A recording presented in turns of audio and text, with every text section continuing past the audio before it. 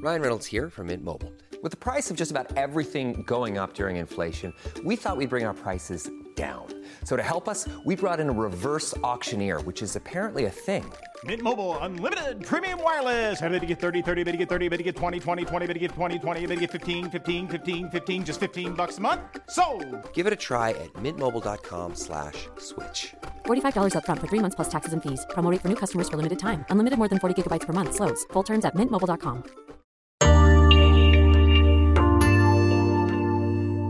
I have a very supportive wife and 2 children, and they don't really care about what work hardship I might have just endured.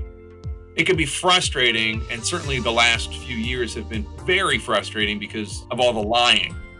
Beyond that, I go home and my kids are completely in kidland. And my wife is in their world and also what she does. And so the perspective is always there. The perspective of, that's great that you're on TV, but we have a Spanish test to study for. That's important. And that's really helpful because it's much more important in the minds of the people who I love so much.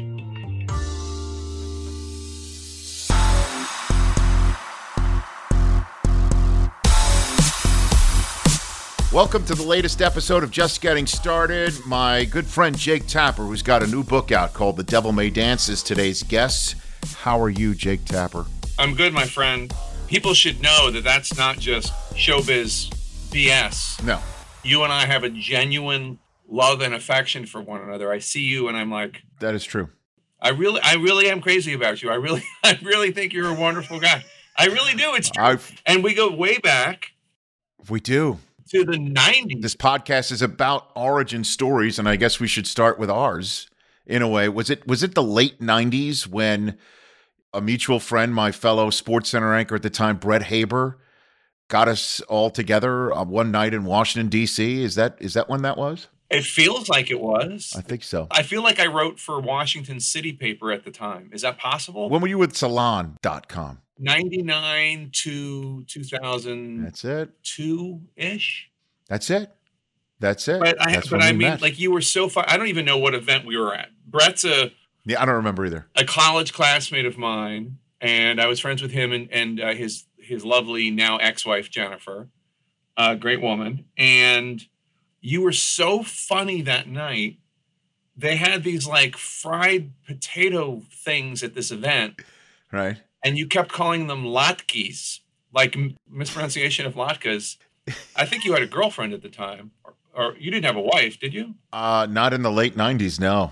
Not in the late 90s. You were helping me meet a girl named Tammy that I ended up dating briefly, but you were assisting.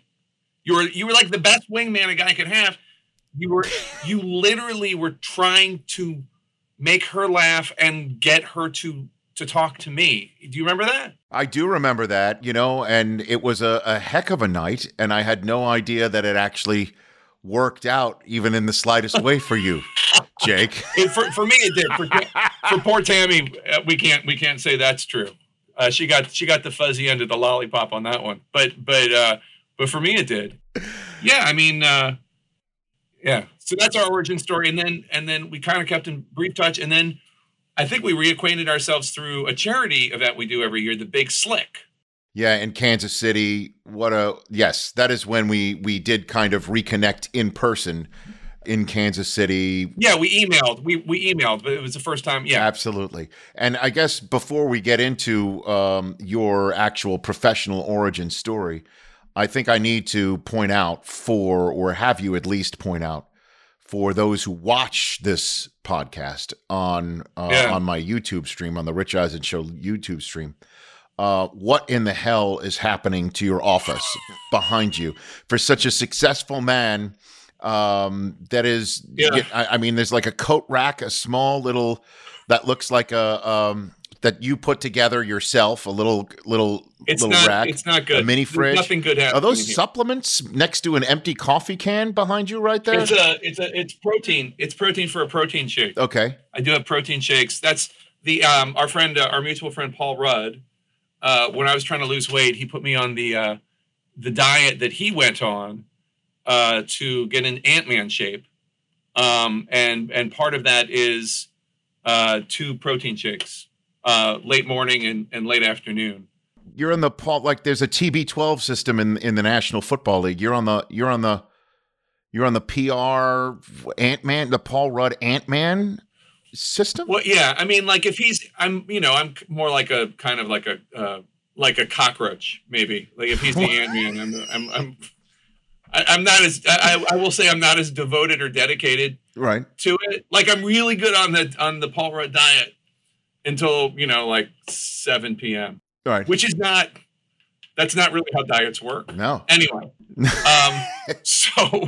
But no, they're doing construction. Yes. On my entire floor of CNN. So I came in after they let us come back into the offices, and all my stuff's in boxes.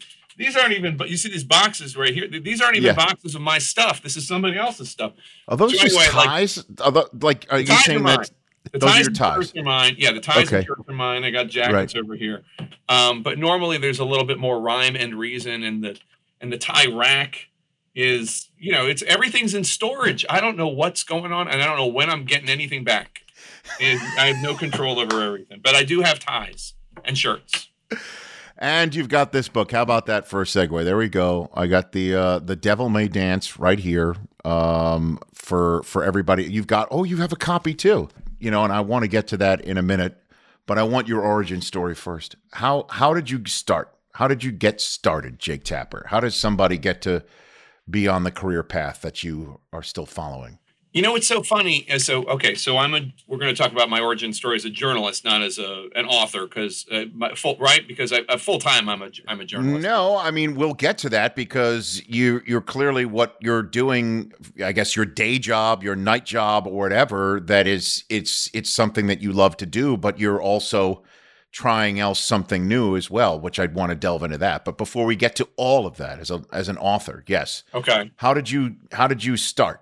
The truth of the matter is that it's kind of odd that I didn't think about going into journalism until my mid-20s, because it was part of my life from the very beginning. I am actually named after my dad's great uncle, who was a managing editor at the Chicago Sun-Times. And I did like a newspaper for our neighborhood when I was a kid, and I was editor of the school paper in high school and all this stuff. But then I just had no interest in it, I guess. When I went to college, I wanted to be a cartoonist. Long story short, I end up in my mid-20s having no idea what I wanted to do with my life. And I was on a ski trip with some friends, and one of the friends was holding a copy of the New Republic magazine, which in the 90s was just like, it was the hottest, coolest, and most interesting. Like Michael Lewis wrote for them. It was just a great magazine. And there was a story in there by a couple guys that my friends knew. And it was like a light bulb going off, like, oh my God, like actual people that we know just like come up with ideas and write freelance stories in magazines. And it was just like a revelation to me. And I started doing freelance writing for anyone that would publish me, anyone. The Dartmouth Alumni Magazine. I pitched something to Entertainment Weekly, and just like, I didn't know enough to not be as bold as I was and just pitching and pitching and pitching. Anyway, a few years later, I had a ton of clips, and Washington City Paper hired me. And from there, it was just a matter of Washington City Paper to Salon. Then when I was at Salon, I started doing some TV stuff here and there for CNN and others. And then I really kind of got the bug, the TV thing. I was doing freelance writing, but I went to start learning about TV. Eventually, I put together a reel. And then I went to ABC News. That was a whole sink or swim environment, but I was there for 9 years, and then worked my way up to CNN offering me my own show to anchor. And I came here in 2013. What do you mean by sink or swim, Jake? What do you mean by that? Oh, well, just ABC News was tough. It was a very competitive environment. There were very few minutes in the day. You were just constantly competing with other journalists to get on air. It wasn't like, here's 10 reporters and like, there wasn't some benevolent leader saying, and we're going to make sure everybody gets on air 3 times a week. It was right. It was like a newsroom. Imagine a newsroom of a newspaper, but it's only 1 page a day. Right. And it was that kind of thing. And like, you're just, constantly competing. I wasn't the prettiest, and I wasn't the sharpest broadcaster, and I wasn't. The only thing I could do was pitch the best ideas and break the most stories, and that's it. I mean, that's it. It was just based on work ethic, because it couldn't be based on. I mean, there were people that were much smoother on television. There were people that were like, underwear model, good looking, and then there was me, and all I could do was work the hardest, pitch the most creative ideas, break stories. And so that's what I did. And it worked. Was Peter Jennings still there? I mean, was that... Peter Jennings was there. Yep. What was he like? When I started at ABC News, yeah, it was just, it was Diane Sawyer and Charlie Gibson in the morning. Right. Robin Roberts did the news. Peter Jennings in the evening, and Ted Koppel doing Nightline at night at 11:30. And, it was a dream, and I was with giants of the industry, and they're all retired or in Peter's case passed away.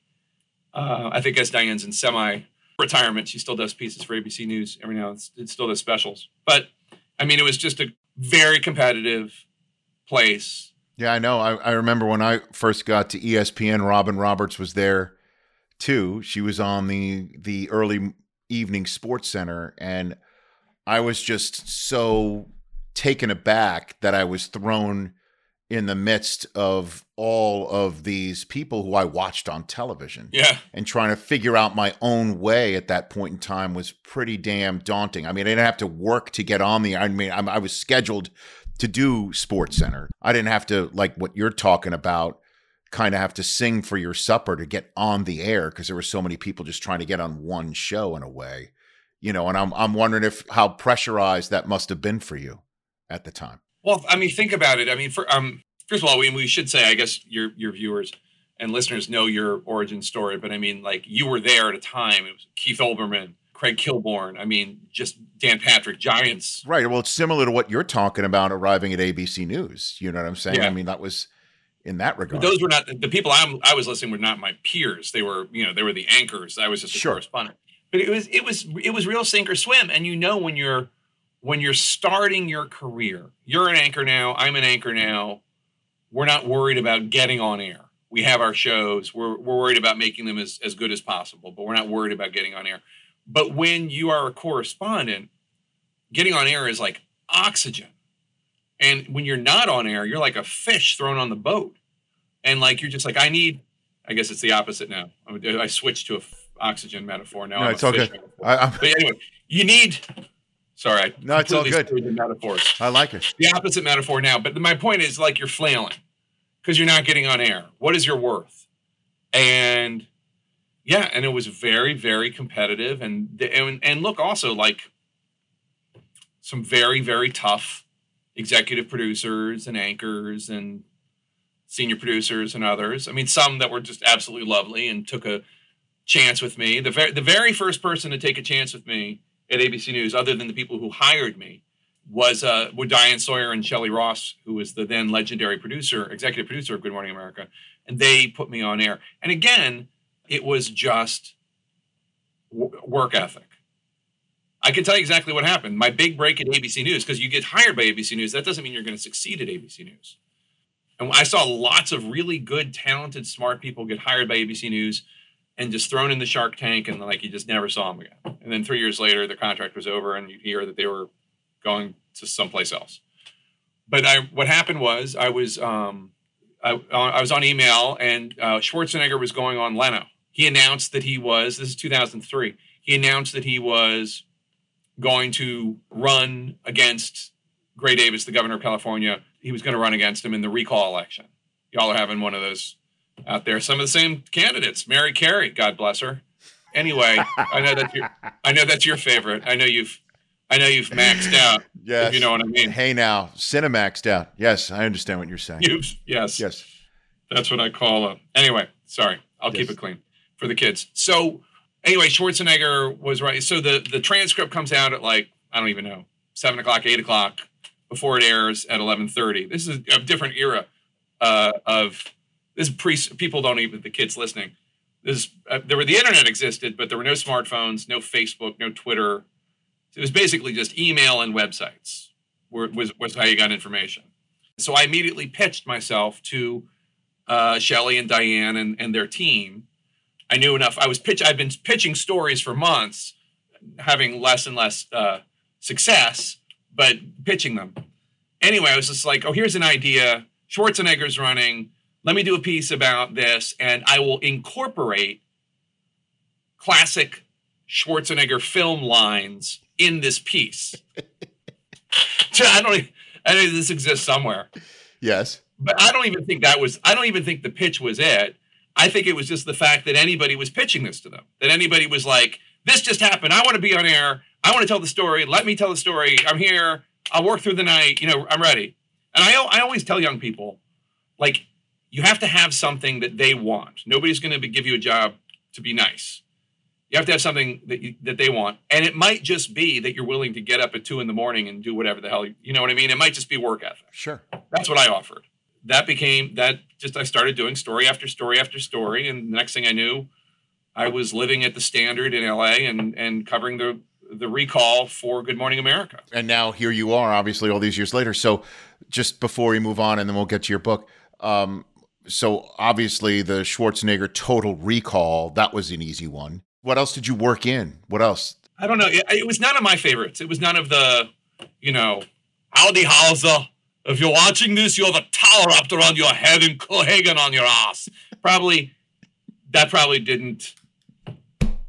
I don't know how to work that one in. Yeah, I don't know. It's not a tumor. It's right. It's not a tumor. Okay, so you got a kindergarten cop twins might be something you could work in. I'm just trying to see. Obviously, Schwarzenegger with winning a recall. I'm sure I'll be back with part of it. I don't know. I'm not saying this was not an audition for the Algonquin Roundtable. Okay, I'm not saying that these are bon mots that I want on my mausoleum someday. All right. I was just saying, I don't think this wasn't Isaac Newton. Yes. My point was not that this was a brilliant idea. It was just like, I was just like, what do you want me to do? I'm here. I'll do it. You know what I mean? Oh, man. Hi there. Sorry for the interruption, but are you enjoying this show on Google Podcasts? You should know that the Google Podcasts app is going away this spring. That's right, going away, gone as in no longer available. You can still enjoy this show elsewhere though. Try out Spotify or Amazon Music, or maybe TuneIn is more your style. Whatever app you switch to, be sure to follow so you never miss the next episode. And thanks for listening, wherever you listen. All right, so let's get to some here and now. This book that you have written. Yeah. Okay, The Devil May Dance. This is your second novel. And my second novel, but the first one I wrote that I thought, I think Rich would really like this novel. Well, I mean, I read your first novel as well. I know, but and you were very nice and complimentary and supportive. Of course. But you are a Sinatra fan. Yes. So this is a Frank Sinatra fan. This is directly. I should hold up Sinatra. I should hold up the front. This is going to be my reading when I actually have time in June, because that's what I will. I guess that's life. Riding High in April, Shot Down in May. But nice. I'm sort of that's what I'm saying. I know I'm going to change that tune when I'm back in June, which is when I'm going to read this. Thank you very much. That is my karaoke go-to right there. So, but you are honestly, of everyone I know. Yes. And I'm not. You know this. You know a lot of people. I mean, Paul Rudd gave you supplements, for crying out loud. But he did actually recommend that brand. But of all the people I know, and that I am just as insecure as the next person. You know that's true. You're being very self-effacing. No, that's no, you know that's true. Okay. But you are the only person about whom I would say, I know you're going to love this book. I am so confident you're going to love this book because you love Sinatra, you love the Kennedys, you love that era, and also just because you're a supportive friend, you're coming to the table expecting, like, with all of your heart, all of your nachas is going to pour into the reading of this book. All of your nachas. And I love the Manchurian Candidate, and I can't believe that is a crucial part of the plot points of this novel. So I mean, like you're nailing all of the touch points for me. It's all your sweet spots. It is all. If your wife was a character in the book, then that would be, and your kids. That would be the end of it. But I mean, it wouldn't make any sense because it takes place in 1962. I know that. I know. I can't wait to read it. So I guess my question for you is why do you do this? Why do you want to write a novel? Why do you want to do this now twice? Why? Not only do I want to write a novel, I want you to write a book, and I've pitched you your own book. I've told you this is what you write. So anyway. I know you have. No, I know, and that's why you're such a great friend. I know. Everybody's going to read it. I know. I'm too busy doing stuff like this. That's why I can't understand how you have time. How you cover like the election of our lifetimes. You are all over. Yeah, but then it's over. But I don't know how you do that. Like I'm covering an NFL season and then doing this podcast, and then I have 3 kids. I mean, you're a dad of 2. That's what it is. I only have 2. Is that right? I only have 2 This kids. is your third baby right here, right? There's your third baby. The only thing I can say is, first of all, people like you and I, and probably a lot of your listeners and viewers, we're a little type A. We're very driven. We're very, very driven people. And I really like writing. And now I'm doing journalism, and I love journalism, but I also love writing, and it brings me joy. And it also is a welcome escape for me from the nonstop nastiness, death, and destruction that I've been covering for the last period of time. So it's enjoyable for me. This was fun because what inspired the book was a story that you're probably familiar with, which is in 1960, Sinatra and the Rat Pack worked their hearts out for President Kennedy, Senator Kennedy, to get elected president. And Sinatra, who is a friend of the president, then expects that John F. Kennedy, President Kennedy, will stay with him when he comes and visits out by your way at some point during his presidency. Sinatra, he has an estate in Rancho Mirage at this point. It's not the later estate he has in Palm Springs. This is Rancho Mirage. He calls it the compound, and he starts to build it up. This is a real story. This is not my fiction.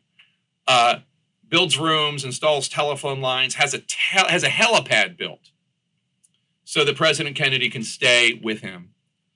And at the same time, Attorney General Robert Kennedy is investigating organized crime, and it becomes pretty apparent to him that Sinatra is friends with a lot of the people he's investigating, namely Sam Giancana, but also handsome Johnny Roselli from Los Angeles and others.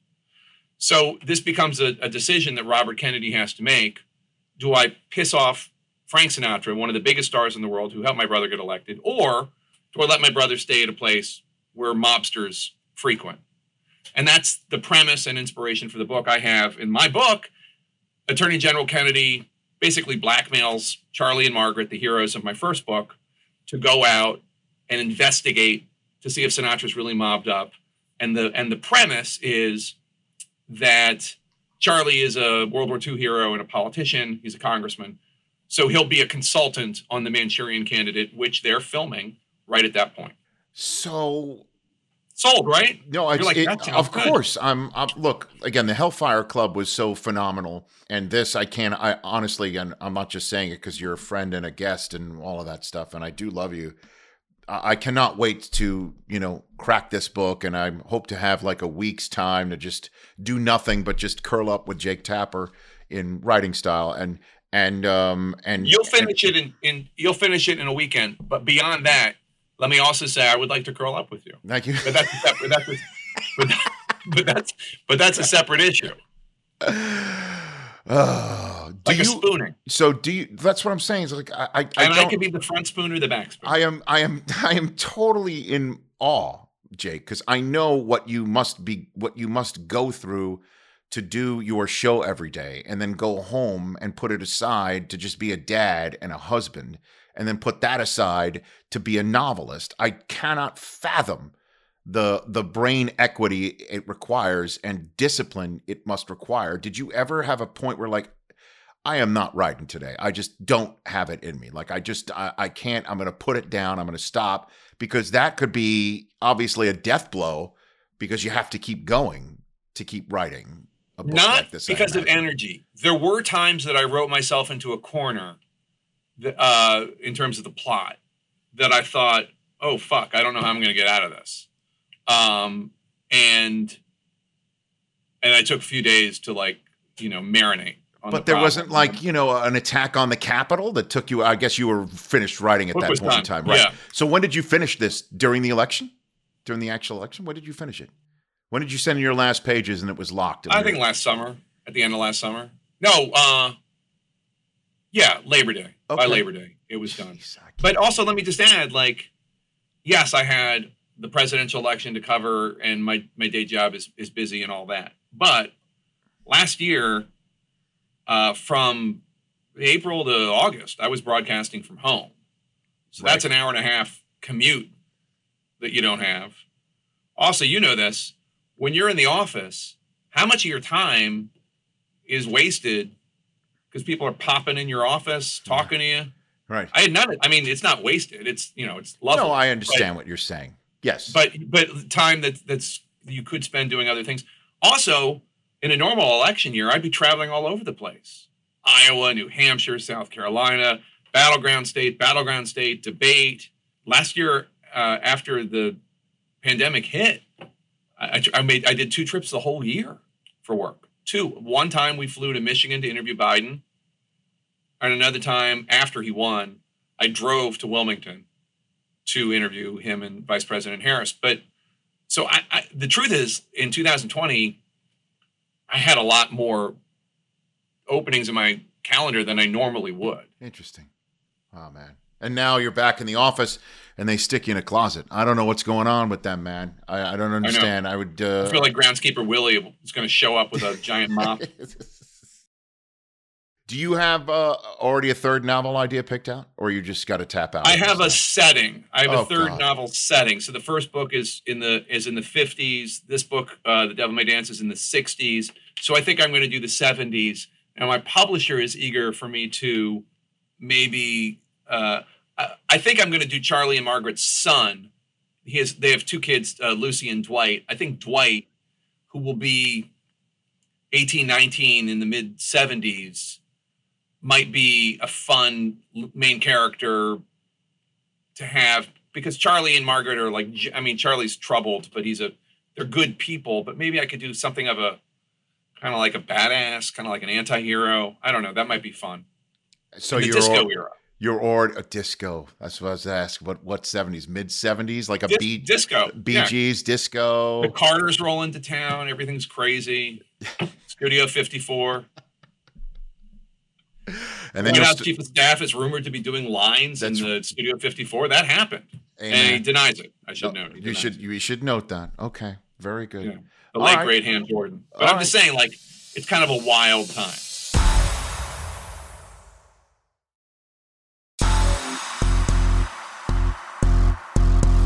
So I guess putting this all to bed, what advice would you give to somebody if they, like me, saying, I don't know if I have time for that. I mean, honestly, you have given me an idea for a book. It would require... your stories. They're your stories. I'm just saying put them in a book. No, I know that. They're your stories. I've already done a book, Jake, and it was a book about the launch of NFL Network, and it took so much out of me. And what you're doing right now, like coming on this pod, and I understand, we're friends or whatever, but you just finished, 2 hours of your show. And now you're sitting in your office for the moment. And in my what? In your office. It's air quotes. But what would you do if somebody came in right now and just picked up a giant thing of toilet paper and this is would it surprise you? No, it would not. It would not. So 3 things. I'm going to answer your question. First of all, people should know the book that I tried to that you and I talked about. Yes. You tell these great stories about athletes, uplifting stories, amazing stories, amazing uplifting stories. And I just said, get 12 of them, put them in a book, bang. Right. It's an uplifting. The amount of research that is required, and for me to find the time to do all of that, I understand. You can hire a researcher, by the way. I mean, that is allowed. Anyway, moving on from that. Yes. Okay. 2, my advice in terms of time allocation and making yourself right is you have to commit to yourself the same way you commit when you lose weight or when you go on a diet or when you get fit or whatever. You commit, 5 days a week, I'm going to hit the Peloton or whatever. 5 days a week, I'm going to run. And you have to make that promise to yourself. And my promise is when I write, and I'm not writing right now, but when I'm in a writing zone, I'm going to write every day for 15 minutes. That's it, for 15 minutes. Because everybody can find 15 minutes in their schedule. Breakfast, lunch, dinner, right before you go to bed, whatever. You can find 15 minutes. If you commute, on the subway or whatever, you just bring your laptop with you, 15 minutes. So that's doable. And if that's all you do, at the end of the week, that's an hour, 45 minutes. That's 4 pages. That's not nothing. That's good. So that's how I do it. And then the third thing is, I would say, I outline a book before I write it. And I think that really helps in terms of getting me, because it's like, okay, what am I writing now? Oh, I have to write this chapter where these 5 things happen. That really helps me. Some people write differently. Some people are George R.R. Martin from Game of Thrones. He has this thing called you're either a gardener or an architect. Gardeners just kind of go out and plant and see what happens. And I'm definitely an architect. I have the plans. For me, that's very helpful because I have this outline and I just follow it. And then another writing tip that I read from somebody, a legendary writer for The Simpsons, he did a Q&A in the New Yorker that was fantastic. And his whole thing is get the script done first, even if it's crap. And then you can go and rewrite it and make it good. But the main thing is to have the structure. So those are the tips that have always worked for me. Damn, man. But I think it's sound advice just in anything. It just doesn't have to be writing. That if you give 10, 15 minutes of your day to something else, whether even if it's charitable work, whether it's something else that can actually enlighten your life or enrich it in a way that makes you feel like you're doing something, that's some sound advice. And I do have, like, this is a legit question. And I think I may have asked you this, like on the back of a bus heading to, the Big Slick celebrity. Once again, the Big Slick. That's where we had this conversation about the book. I'll ask you this. It shouldn't be virtual. And you and I should, that's not for me. No, I know. We knock on wood. I really look forward to seeing you next year. Exactly. So last thing for you is how, because I deal with this a lot, and I'm sure a lot of people deal with it in their jobs as well, where they do hear bullshit. They hear it, they know it, they could smell it. It's coming their way. I get spun all the time on my show. I know somebody, it's not life or death. It is sports, although it's very serious for a lot of people. People get killed in sports. How do you deal with that? When in politics you're being spun, doesn't matter what side of the aisle it is, and then you go home. Sometimes I'll text you after a Sunday because I'm on the air on a Sunday morning on my football Sundays, and my Twitter feed is filled with what goes on in the Sunday morning shows, and I do see your back and forths in my Twitter feed, and I think to myself, my God, how when you go home, do you sit, do you decompress? What do you do? How do you deal with that after you deal with that high wire act on live television, Jake? Well, I think it's probably very similar to you, which is I have a very supportive wife and 2 children, and they don't really care about what work hardship I might have just endured. Because as you note, it's not like I'm going through the pain. It's I'm having an interview where I'm trying to get somebody to admit something or whatever, but it's not, it can be frustrating. And certainly the last few years have been very frustrating because of all the lying. But beyond that, I go home and my kids are completely in kid land, and my wife is in their world and also, what she does and dealing with her family members or whatever. And so the perspective is always there. The perspective of, that's great that you're on TV, but, we have a Spanish test to study for, that's important. And that's really helpful because it's much more important in the minds of these people who I love so much. And so, and TV, as you know, the other thing about TV is it's ephemeral, and we all get to try again tomorrow. Like, so if I have a bad day or I mess up or whatever, or I do something not as well as I wish I had, or an interview doesn't go the way I wanted it to have, I get to try again tomorrow. So none of that stuff really matters all that much. It's what I cover matters, but my role in it doesn't. Right. And then I get upset when I see what people say about the way you handle your business. And I know you, and I'll say this, I know you are literally the straightest shooter I know. And you are somebody, I texted you on occasion during some of the most important stories of our lifetimes that you covered, and you were there, and the way you handled it. And I know that it just pisses me off when people think that you have an agenda, and you are like the most agendaless person that I know, Jake. And just even me Instagramming out, reading your book, the responses I get, it pisses me off. And, I just wanted to say that for anybody that's out here right now watching or listening, honestly, I know you, and there's so many people in this world, certainly in the world of sports, where, you think you know somebody and you really don't. I really do. You're like one of the few people where I could swear that you are who you are, and I know you're not somebody who I don't think you are. And I just kind of wanted to say that, Well, you're very kind, and I am who I am, for better and for worse. And yeah, I mean, it bums me out too. But by the same token, I mean, I know a lot of people have had their brains broke in the last few years just by lying, or the reactions to the lying. I mean, there was a great New York Times story by Ben Smith about this crazy conspiracy theory that this poor guy on Jeopardy, who had won 3 episodes in a row of Jeopardy, was doing like some sort of white supremacist sign, and he was not.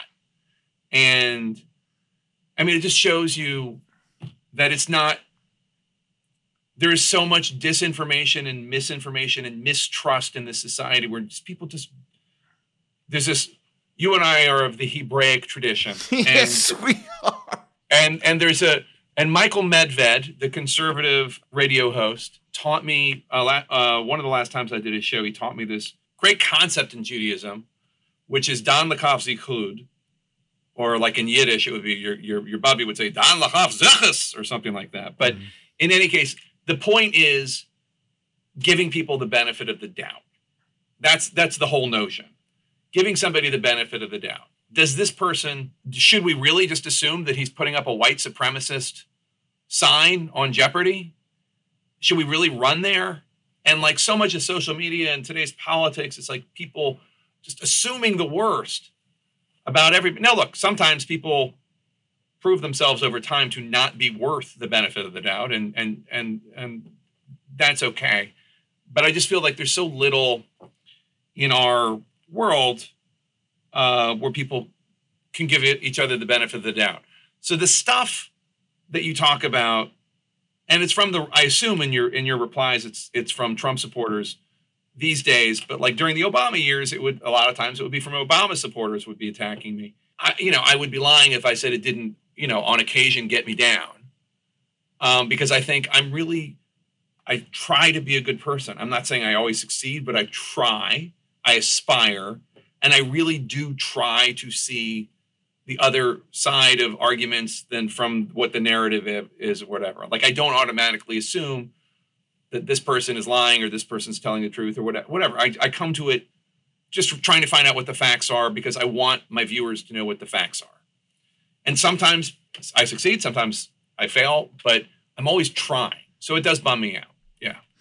Well, I am there for you. And as you know, a whole legion of people are there for you, certainly when we're supporting what you're doing. And this book that I'm holding up again for the podcast audience, The Devil May Dance, go get it where all books are sold, acquired online in a bookstore. You are the best, Jake Tapper. Thank you for doing this podcast. I really appreciate it. Rich, I love you. I'll talk to you soon, my friend. You bet. And we actually got through a conversation without the whole Die Hard thing being brought up. So you just brought it up. Well, you just I guess brought in a it way, up. I guess in a way, just to wrap this up, you're somebody who says it's a Christmas movie. And I say it is not. I just, on my own Instagram the other night, there was a big Jenga tower that we put together with my kids. And I just took a shot of it, in somewhat disarray. And I said, it did look like a tower. And I just basically said, welcome to the party, pal, #Nakatomi Jenga. And only one person responded with an emoji, and that would be you, Jake Tapper, a Christmas tree. So technically, you were the last one who could not leave it alone. Oh, I saw it. I didn't know that you saw my emoji. No, I did. I actually hearted it, but that's okay. That's the way we communicate in this 21st century sometimes. So you were the last one to not be able to leave it alone, and I guess now, Tag, you're it. Next time you have me on anything or whatever, we'll do that. You take care, Jake. I'll talk to you soon. Clearly, I've known Jake for some time, and I'm so glad that many of you might, for the first time, have gotten a chance to meet the man that you see on CNN, or you have a certain sense of what his takes in the world are, or what his opinions are on the screen. And honestly, I wanted to bring that up. And what drives me crazy these days is me bringing something like that up could be viewed as offensive to somebody. He is literally the least offensive guy I know. He's a religious man, a man of many talents. He is a dad. He is a husband. What you just heard, the most important role for him. And I just wanted to bring that up. And, it's just interesting how you meet people just on an off chance setting, and you never know what sort of lifelong relationship or friendship that you may have. And he has brought up a book idea to me. He mentioned it here, what he thought or thinks is going to be a best-selling book. And I'll be honest with you, I just sometimes sit here and think to myself, I don't have time to do anything outside of what I'm attempting to do every single day, in a day where things can go so fast and things in this world go so out of control. This podcast is about gaining control of your life and gaining control of what you can control, or understanding that what you can't control should not make you feel like you've lost control, that everything that you want to do with your life is inside you. It is inside of you of what you want. And Jake is an inspiration in the fact that I can't imagine his day being crazier, busier, more filled with plans that you have to scrap because his day is so based on current events, and current events change every minute these days. I can't imagine that he takes the time to actually write a book, research it, and write a book. And it's so terrific and it's so well received. So I guess, maybe I should put my nose to the grindstone a little more, or all of us should be out there thinking, hey, just when you think you don't have enough time in the day, maybe you've got a little bit more time. And making sure that when your day is over, taking the extra 10, 15, 30 minutes out can change your outlook, can change what you can do for yourself. If you can do something for others with that time. The phone calls that I made and time that I made in March and April to make sure that I was able to run for St. Jude was a significant amount of time. And it takes a lot out of you. But maybe, just maybe, all of us should take stock and find out if there is something extra that we can do for ourselves, for our mental state, for others in our lives. It's just something to think of, that there's always time in the day for something that you think is important for your self-improvement or that for others. Just wanted to mention that. That's it for this episode of Just Getting Started. I want to thank Jake Tapper. Again, The Devil May Dance, where all books are sold. Go check it out. You will not be sorry. That's it for this episode. We'll see you next Wednesday on Just Getting Started.